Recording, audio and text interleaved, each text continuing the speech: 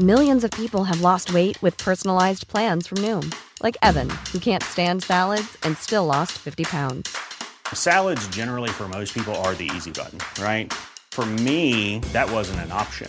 I never really was a salad guy. That's just not who I am. But Noom worked for me. Get your personalized plan today at Noom.com. Real Noom user compensated to provide their story. In 4 weeks, the typical Noom user can expect to lose 1 to 2 pounds per week. Individual results may vary.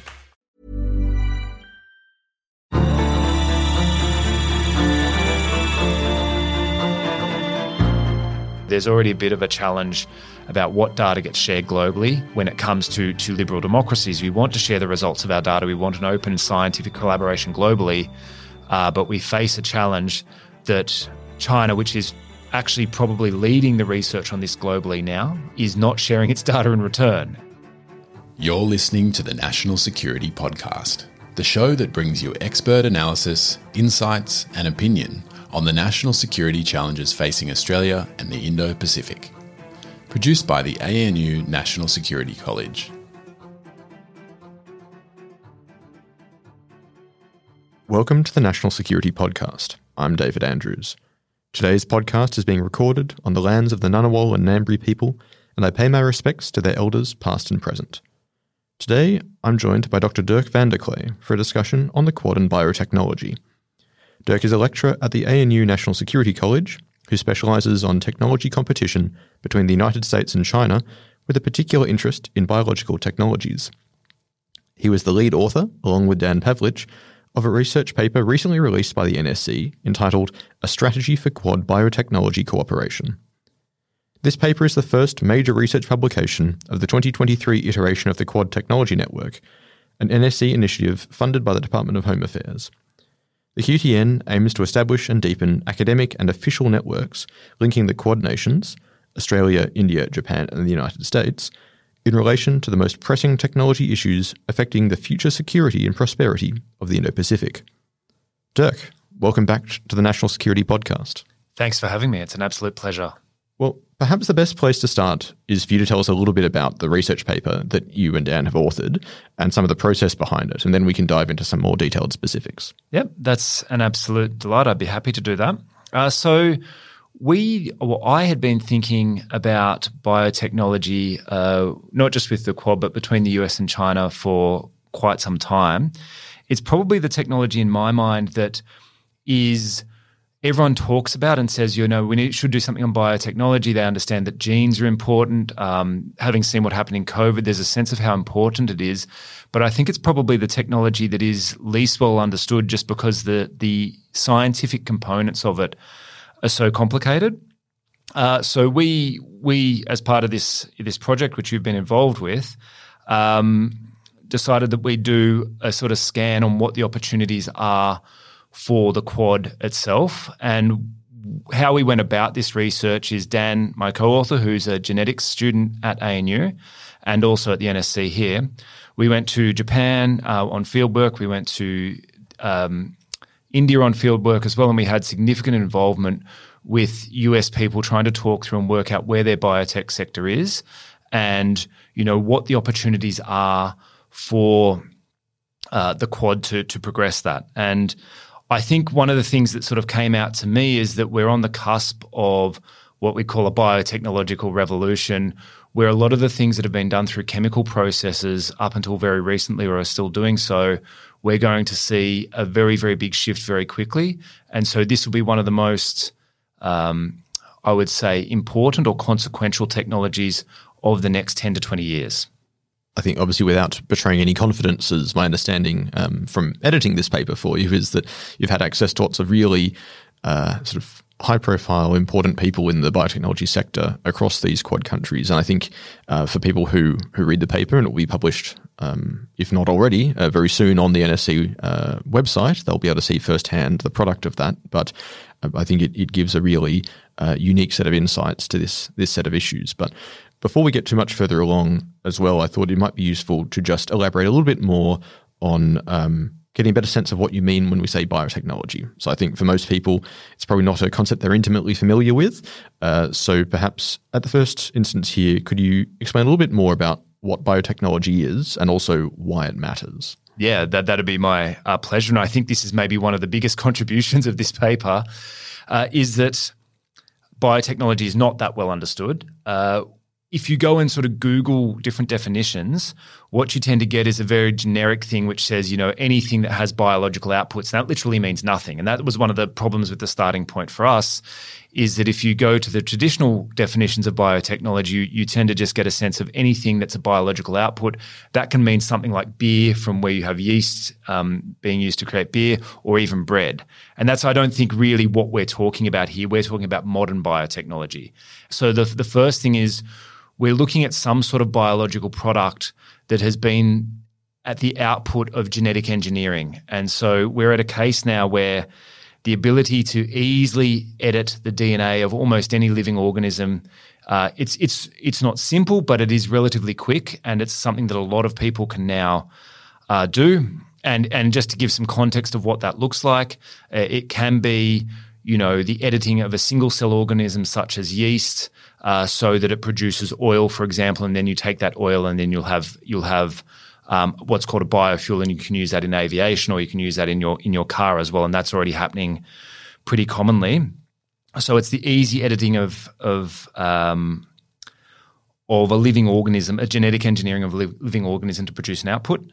The second thing that we tend to look for is something that's done at scale. So it's not just one or two things, but that it is done as part of engineering a system. And that tends to be a case of, once again, if you edit that particular organism, such as yeast for oil, then you want to grow it in a certain size. You need to grow it at a certain scale. So we talk about fermenting and growing that at a large size, so that you can produce the oil at a scale that makes you competitive with the petrochemical industry as well, just to take that example. And the third thing that we're looking at now is the use of data and AI. And that's really rapidly changed how the industry works, because you can do the genetic engineering much more quickly. You can also do the sequencing and draw inferences from the data much more quickly than you can before. So we're talking about modern biotechnology, and the centerpiece of that is, of course, the fact that we can genetically engineer things very quickly. We're not talking about the traditional uses of biotech, where you might, just use a pre-existing organism in nature and then just use them for a certain purpose. They have to be genetically engineered, and that's really been the change between traditional biotechnology and modern biotechnology that we see now.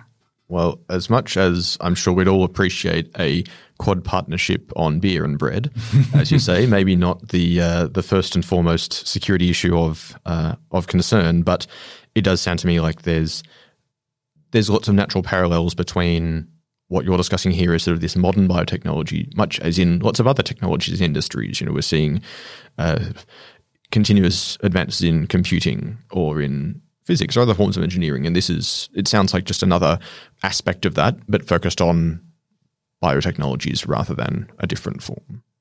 I think that's a pretty good understanding. There has been one technological change that has made the big difference. Up until about 10 years ago, it was already relatively easy to read DNA. So you wanted to get a sample. We'd done a pretty good job of getting to that, and it's continued now. If you want to get your DNA, know your DNA, you can do that very quickly for $100, and it'll turn around extremely, extremely quickly. The bit that was difficult was the editing of organisms, and we have a modern technology now called CRISPR, which allows you to do that relatively straightforward, and it can be done for almost all organisms. So even for humans, if you do it when humans are only a couple of cells big, you can then go and edit the DNA of basically any human, any animal, any plant, and then the single cell organisms that I mentioned before. And that's the fundamental change that's happened here from where we were before. It also opens up a whole bunch of questions. If you can edit the DNA of any living being quickly, relatively easily, it still takes some skill, you are able to basically change the fundamental parts of humanity. And so that's why this technology tends to attract a lot of attention around the ethics component, but there's also a really, really big strategic component to this technology as well. And you mentioned CRISPR just now, and again, just a brief point of sort of clarification or definition. Would you mind just because it's an acronym, right? It's not it's not a state of crispiness. It's an acronym. So would you mind just for our listeners giving us a quick breakdown of that for anyone playing at home? Well, I can. I had to open up because and open up the report here and actually look at it again. It stands for Clustered Regularly Interspaced Short Palindromic Repeats, hence why we shortened that to CRISPR. It's a relatively new method of genome editing. So it's essentially what we'd call molecular scissors, where you can go in a lab and then, it's not quite as simple as this, but you just go in and cut the DNA where you want, and then you insert what you want in its place. So that's the simple sort of explanation of that. And it is something that can be done in labs. It can be done at labs at ANU. It can be done at almost any lab that you'd think at a university level around the world now. And of course, researchers are doing it across the world. It's something that can be done probably in tens of thousands of places around the world. There are different types of this technology. But the key takeaway is you are able to go into a gene, into an organism, cut the genes, and then insert what you want in its place. Thanks, Dirk. I appreciate I put you on the spot a little bit there, but I thought that if we might as well try and explain that a little bit as well, just while we're in the process here. Now, pivoting, I suppose, to more of some of the substance of the paper or some of the, I guess, driving motivations. So we're looking at biotechnology in the context of the Quad, and that suggests to me, and I think you've started to explain that a little bit as well with some of these potentials for both use and misuse, but it suggests there's a degree of strategic importance in this technology and one that requires some sort of joint action or attention from all the 4 countries. Is that the case? Yeah, that's right. And I think let's take the first part of that question first, or maybe that was the second part of the question, the strategic importance component. So one of the issues that we have, I think, with a lot of emerging technologies, and it's particularly true for this technology, is you have a couple of technological breakthroughs. So in our case, editing organisms' DNA, the ability to grow more quickly, and AI and big data collection. That can be applied to almost anything. You can use modern biotechnology to basically create any output that you might want. So the question then goes, well, what do you actually look at? And this is one of the troubles that the Quads had with this particular technology, where to look. So we started this paper by deciding to think, what are the things that really matter here? And we broke down, I guess, the strategic importance into 4 things. The first is just the economic prosperity. And we've taken a quote from Boston Consulting Group in this paper, but you can find dozens, hundreds of these things online, and the general sense is that new biological products are going to become the part of global supply chains everywhere.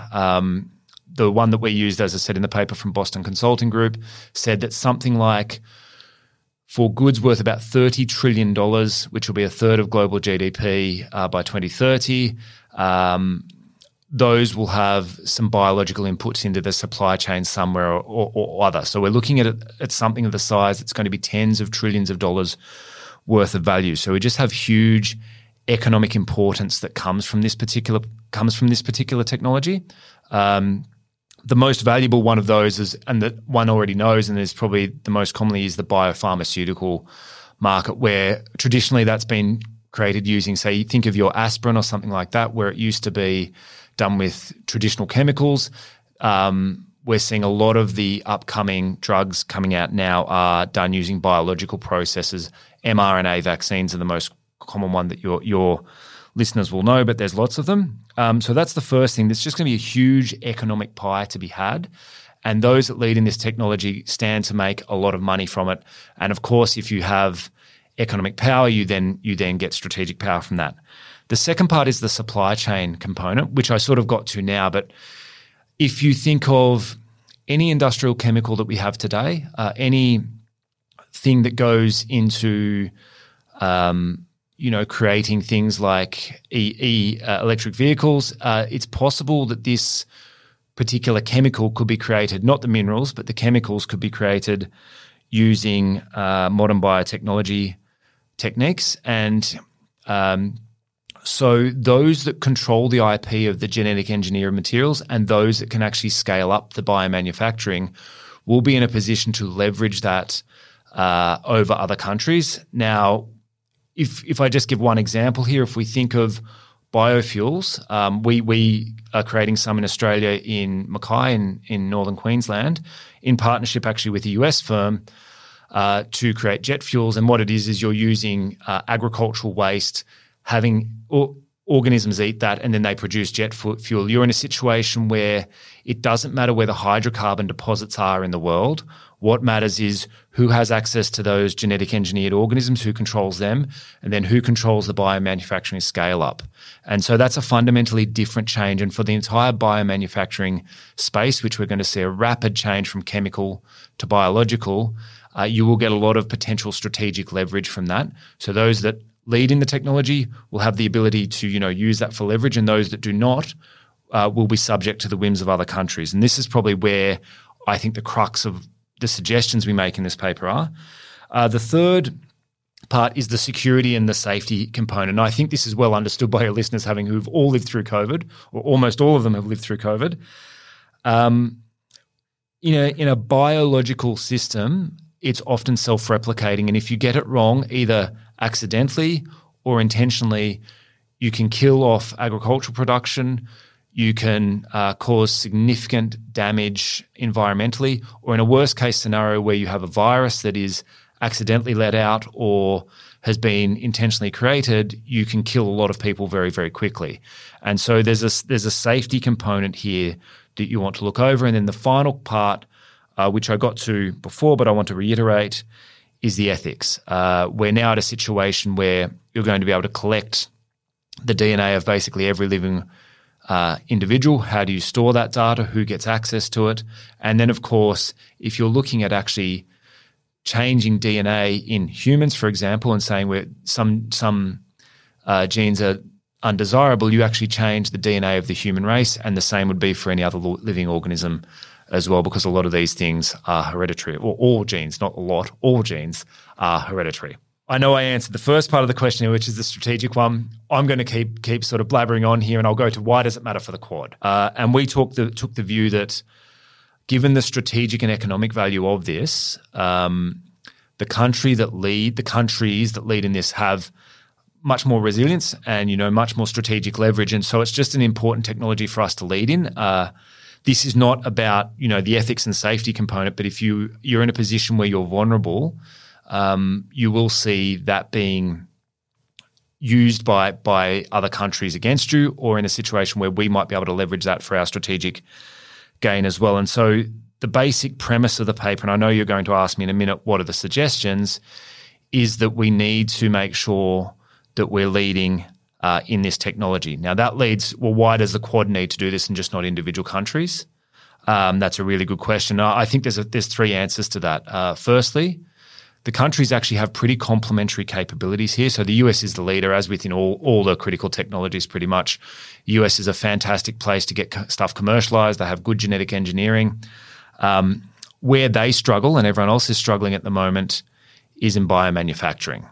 So it's really relatively straightforward to get the genetic engineered organisms up, but we're unable to get the biomanufacturing capability up where you have some organism and then you want to go and produce that at scale. We just don't have enough capacity. And so we're in a capacity battle around the world, and China is going absolutely gangbusters building that capacity at the moment.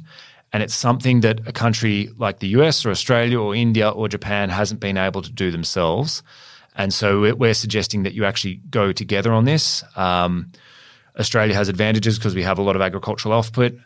India has traditionally a lot of biomanufacturing from its pharmaceutical capabilities, so it can do things at scale.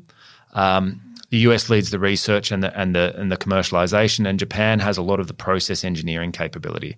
And so with those things sort of in mind, you actually have quite a strong symbiosis between the countries to actually, promote this technology, which is going to be so strategically important.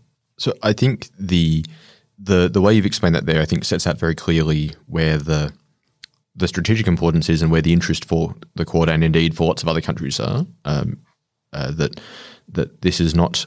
I don't think it's necessarily a competition, but it's all the different sort of major economies of the world, I suspect, will be aware of this as an emerging industry to invest in and to build up for those reasons you've pointed out, because no one wants to be, I suppose, isolated technologically or sort of held hostage to sort of global currents. I mean, we're talking about so much these days around supply chains and around almost industrial security and economic security as being a fundamental of Indo-Pacific security. So whether it's around chips or fuels or shipping lanes, these things which haven't necessarily sprung out of nowhere. I mean, they're a constant. Maritime security and trade is a constant, and trade protection is too. But this is perhaps a new expression of that that we're looking towards, but also speaks to a potential, maybe not inversion, but pivoting away from traditional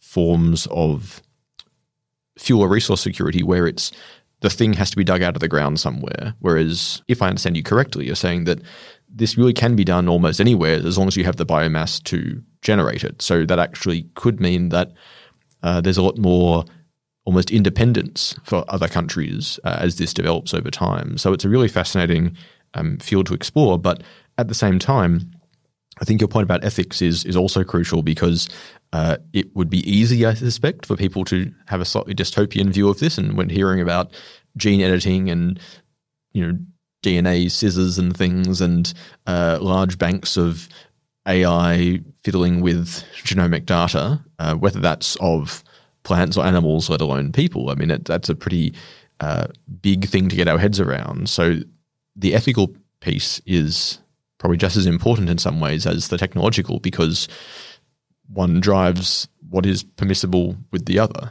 Is that a fair characterization?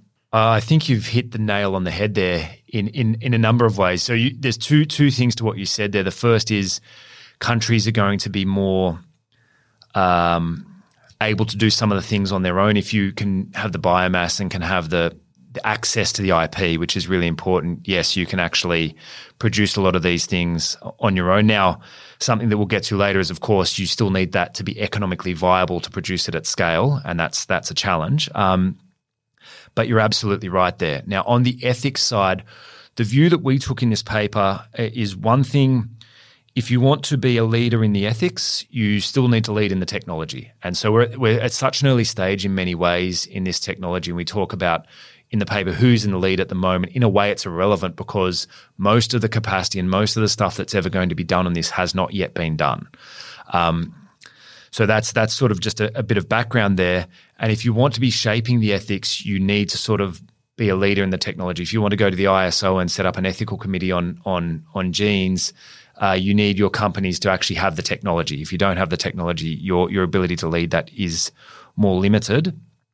But you're absolutely right that every country is now thinking about how they govern this. So China's in the process of coming up with synthetic biology is the engineering component, what's called synthetic biology governance. The EU's in the process of doing the same. And for this particular paper, we've suggested that the Quad actually go together and probably not have a full governance body, but what we're calling sort of a rule collaboration body where we can see where we can get these things aligned. Now, that's not easy. It's really, really difficult. And there's already a million laws around the ethics of genes globally. The problem has generally been that, okay, everyone goes and signs up to this thing and then they go back to their own country and they don't do what they say they're going to do because it's really complicated and really difficult. And the social context in each of these situations is different. What is maybe ethically permissible in India is different to what's ethically permissible in Australia and elsewhere.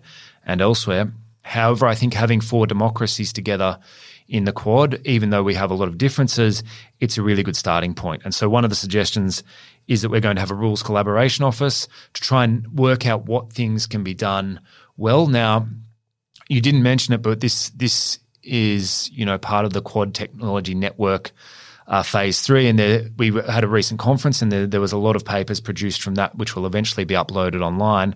And I think there were some good suggestions there about where you could first start. One of those is data. So one of the concerns at the moment is that China and one of the big firms, which is BGI, they're a big they do a lot of genetic testing globally. They tend to then put that data back into China. It ends up in some cases being on national data banks.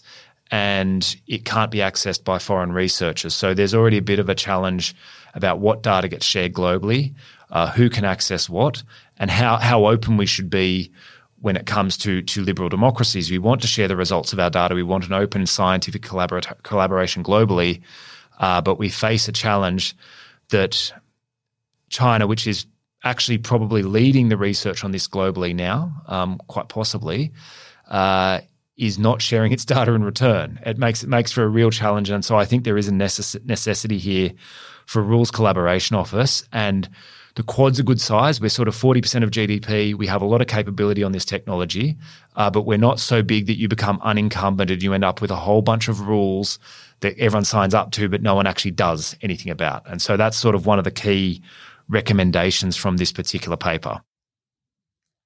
We'll be right back.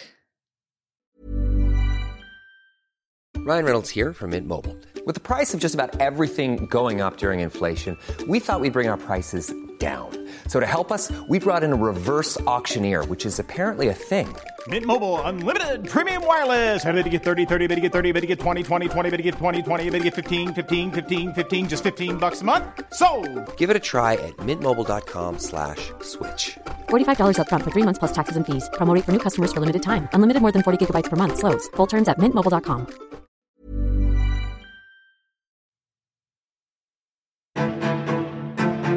In this disrupted world, Australia needs security professionals more than ever. Join the next generation studying at the ANU National Security College. Our programs uniquely fuse academic knowledge with practitioner experience and fit around your lifestyle with study offered online and on campus. Follow the link in the show notes for more information about programs and scholarships. The ANU National Security College. Engaging minds for a secure Australia.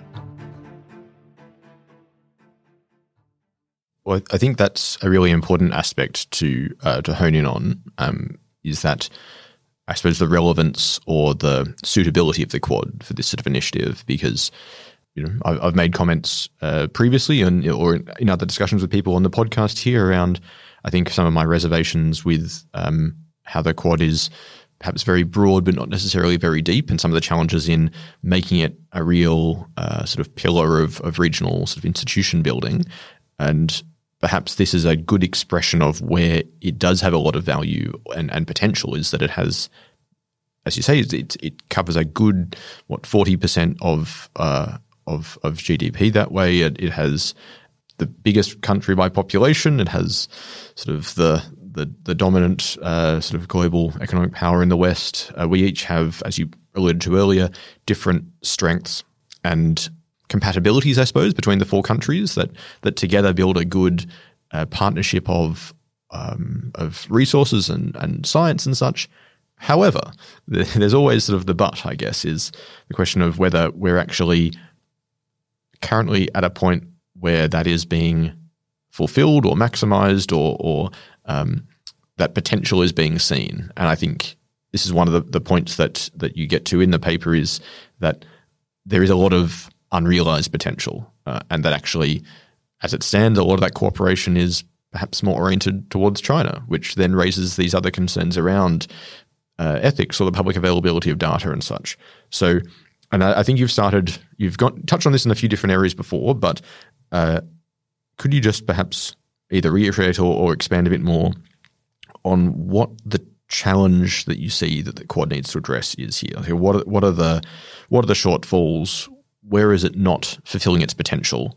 And in that sense, sort of, why is this the right body to address those issues? Yeah, that's, I think, absolutely the right question, because generally, and you will have had other people on this podcast talking about Quad technology collaboration, and the issue is there's a heck of a lot of enthusiasm. The enthusiasm is through the roof, but the practical deliverables so far have been pretty modest, I think. Now, there's some things out of sight that maybe we don't know about, but generally the stuff that's been available publicly has been pretty limited. So let me start with where we are on collaboration at the moment as a really good starting point. So if anyone's looking at the paper or wants to look at the paper, and this is very shameless self-promotion, I admit that, if you go to pages 16 through 19, we have looked at how each of the four Quad countries are tracking with biotech collaboration in academic papers with other Quad members in China, and we've marked it out by the percentage of the total international collaborations that each of the countries have.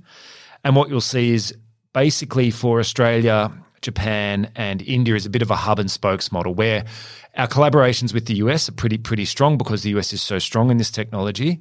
But over time, it's gradually heading down and becoming a smaller part of what we do. So I've got Australia here, and sort of every few years, it's going down a little bit. Sort of it was 37%, and it was down to about 31% over the last decade, and most of that has been taken up by China. So we're seeing stronger linkages with China with all three Quad countries that are not the US at the expense of the US. And so what we see is a gradual decline of the relative importance of US in academic biotech collaboration with Australia. It's not to say it's declining, it's just to say that growth with China has been much faster.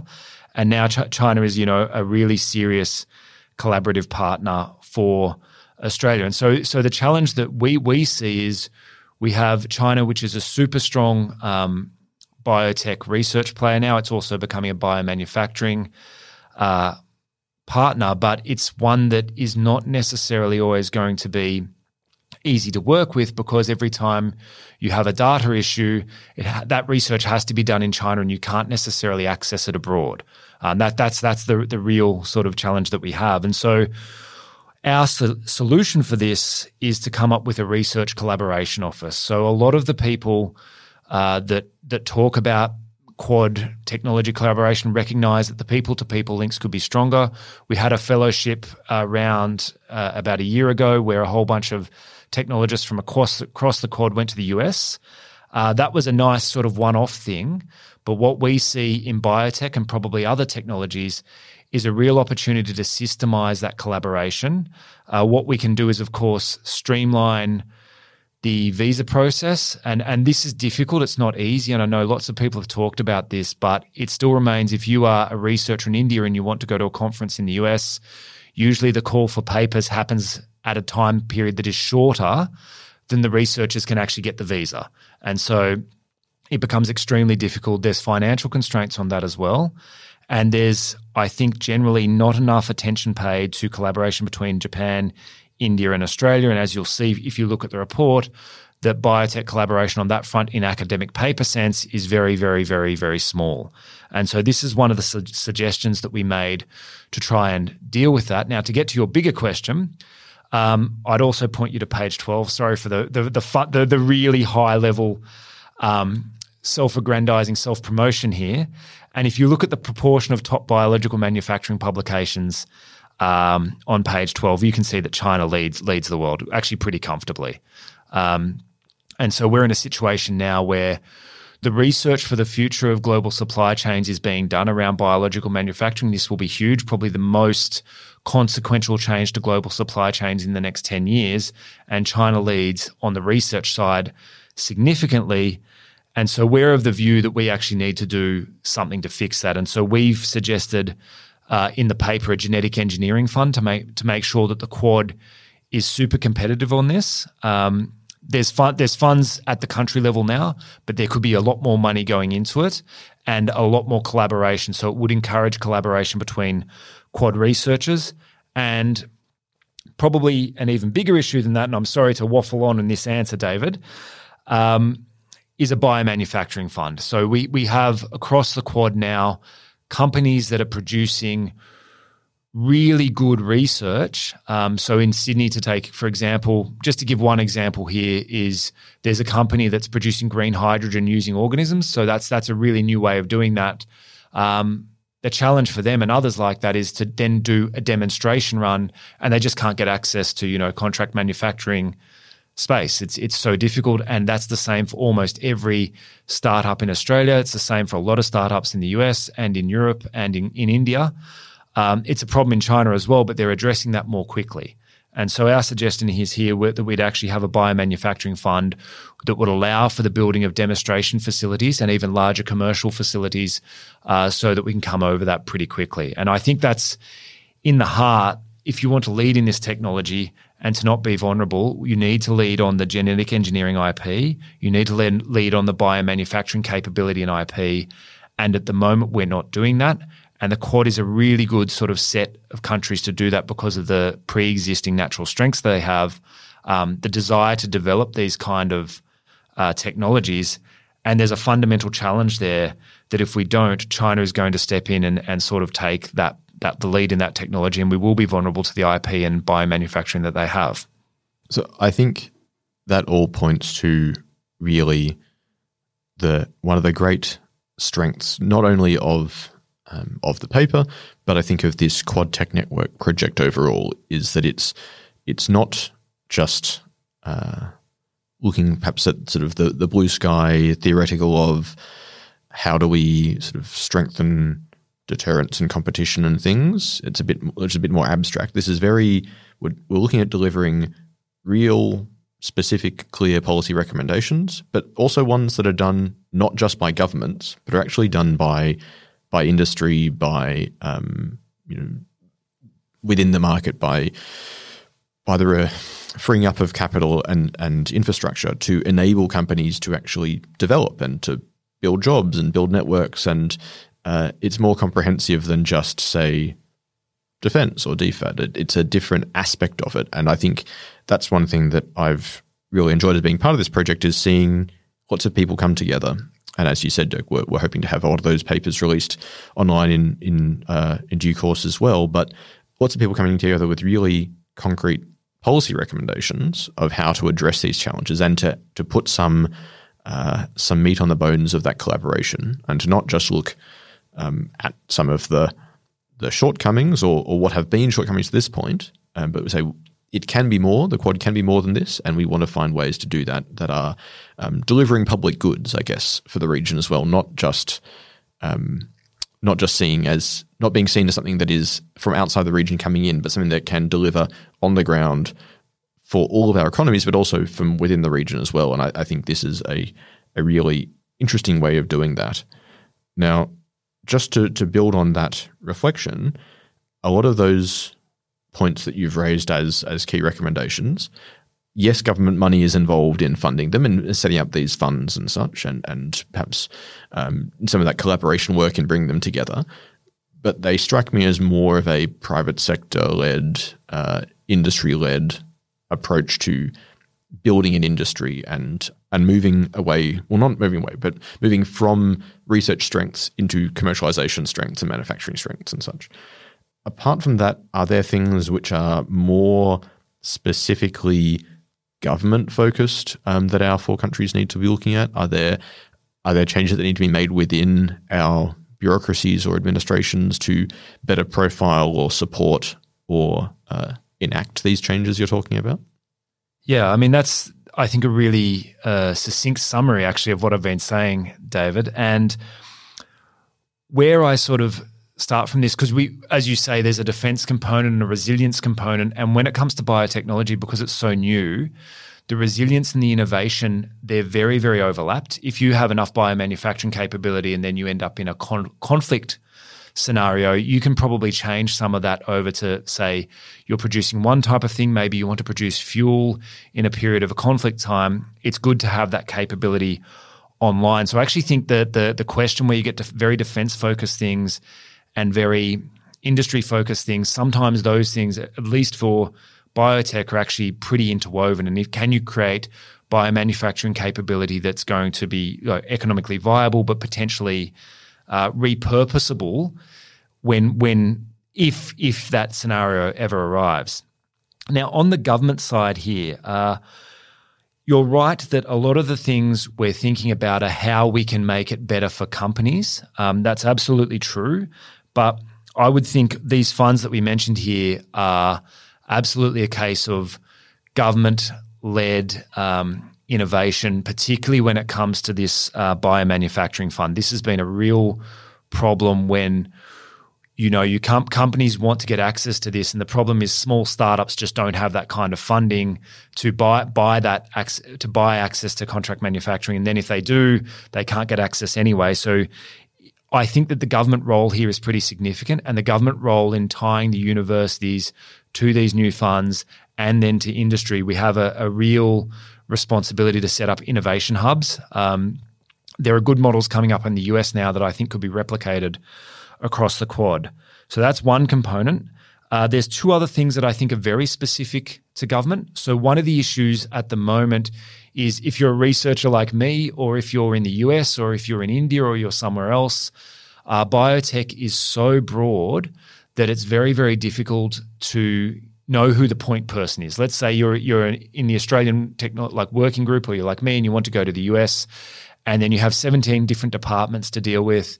You have a huge number of experts that are splintered across the entire bureaucracy, and understandably, because some of them will be in ag, some will be in health, some will be in manufacturing, some will be in industry, some will be in energy, etc.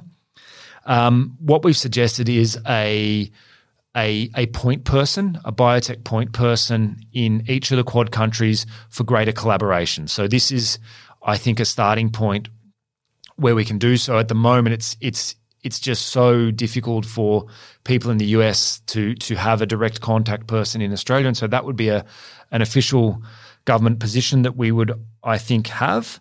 And they would probably also help some of the Rules Collaboration Office to try and work out where these collaborative opportunities are. And I think that's really where we're sort of sending in terms of the recommendations here. More broadly, I think we're probably getting to a point where in the Quad we're going to need to prioritise certain technologies over others. At the moment we have, working groups on a wide range of things, and that's understandable. But I think some tough decisions are going to need to be made inside government in the near future about which of those technologies we maybe make initial areas of priority, and that's something we haven't been able to do yet. And that will have to be, I think, really government-led, and that's not going to be a pleasant process at all. It's just at the moment we sort of talk about doing a wide range of things, and to get to your point earlier, maybe it's time to start doing a few things particularly well and narrow, and that's going to be, I think, decisions that need to be made at a governmental level and probably a political level in the relatively near future.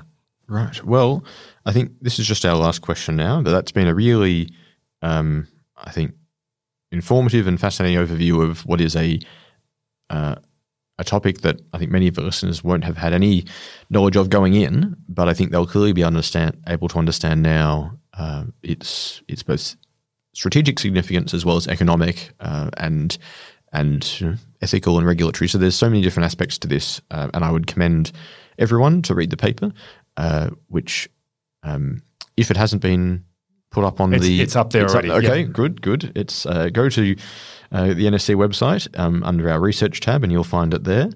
But just as a final quick question here, are there any, you think, a lot of these points we've been discussing are manageable, but they're also large. They will take time to implement, were they to be implemented. Are there any quick wins that either the Australian government could make or Quad governments could make in the short term? Oh, thanks, David. Again, I'm going to go back to the paper again, and as you'll see in the paper, we have a couple of quick wins that we think might be really necessary. So just on the things that we've mentioned, I think, Rules Collaboration Office, for example, that's going to take quite a lot of time to bear fruit. But there are other things that we can do now, and there's a couple of things that are already happening. So joint disease surveillance, US and India are already doing that, and Australia already has a Pacific disease surveillance unit as well. So we're kind of already doing this, but it would be nice to do it at the Quad level, and then sort of maybe look at that as a four-party organisation that would do disease surveillance across the region, probably starting in India, just because there are so many. The population's so large, and there's a lot of diseases that are unique and endemic just to that region there, and there is a real lack of capability within India at this point to do that. So I think that's just something we're already doing, and just with a little bit of bureaucratic finessing and a little bit more money, not much, we could probably do that. And I think that would be welcomed in India, but then later down the track in other countries in the region. And then we've got one other as well in the paper, which is RNA-based biopesticides.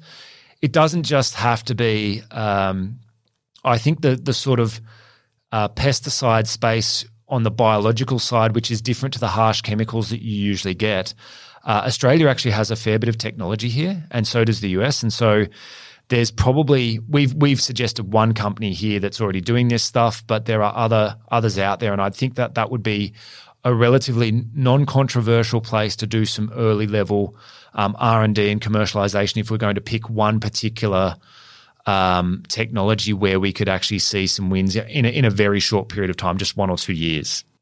All right. Well, Dirk, thanks again so much for being here with us on the podcast. And for those listening at home, there'll actually hopefully be a subsequent follow-up conversation with some other participants from the QTN dialogue that Dirk mentioned earlier. And we'll get into some of the other research products that have coming out of this sort of 12 months worth of research that we've had from across our 4 countries. So I hope you'll come back for that one. But Dirk van der Klee, thanks so much for joining us on the National Security Podcast. Thanks for having me. It was an absolute pleasure.